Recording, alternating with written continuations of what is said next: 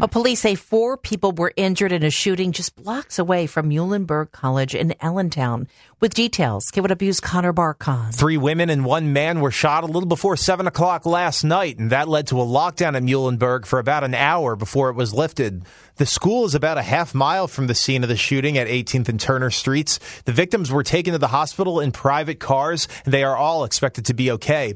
The Lehigh County District Attorney's Office says 23-year-old Axel Yadiel Suarez Vidal turned himself in this morning. Police say the suspect shot into a crowd of people outside of a home on Turner Street. Anyone with information about what happened is asked to call Allentown Police. Connor Barkon, KYW News Radio, 103.9 FM. Now, with the MLB app, you can get baseball your way. Pick your favorite team, your favorite players, and get customized highlights, stories, and breaking news right on your home feed. Follow the action with Game Day, where 3D replays add another dimension. Plus, notifications can keep you connected to every pitch, every hit, every game. The MLB app. Baseball your way. Download it now for free from the App Store or Google Play. Blackout and other restrictions apply. Major League Baseball trademarks used with permission.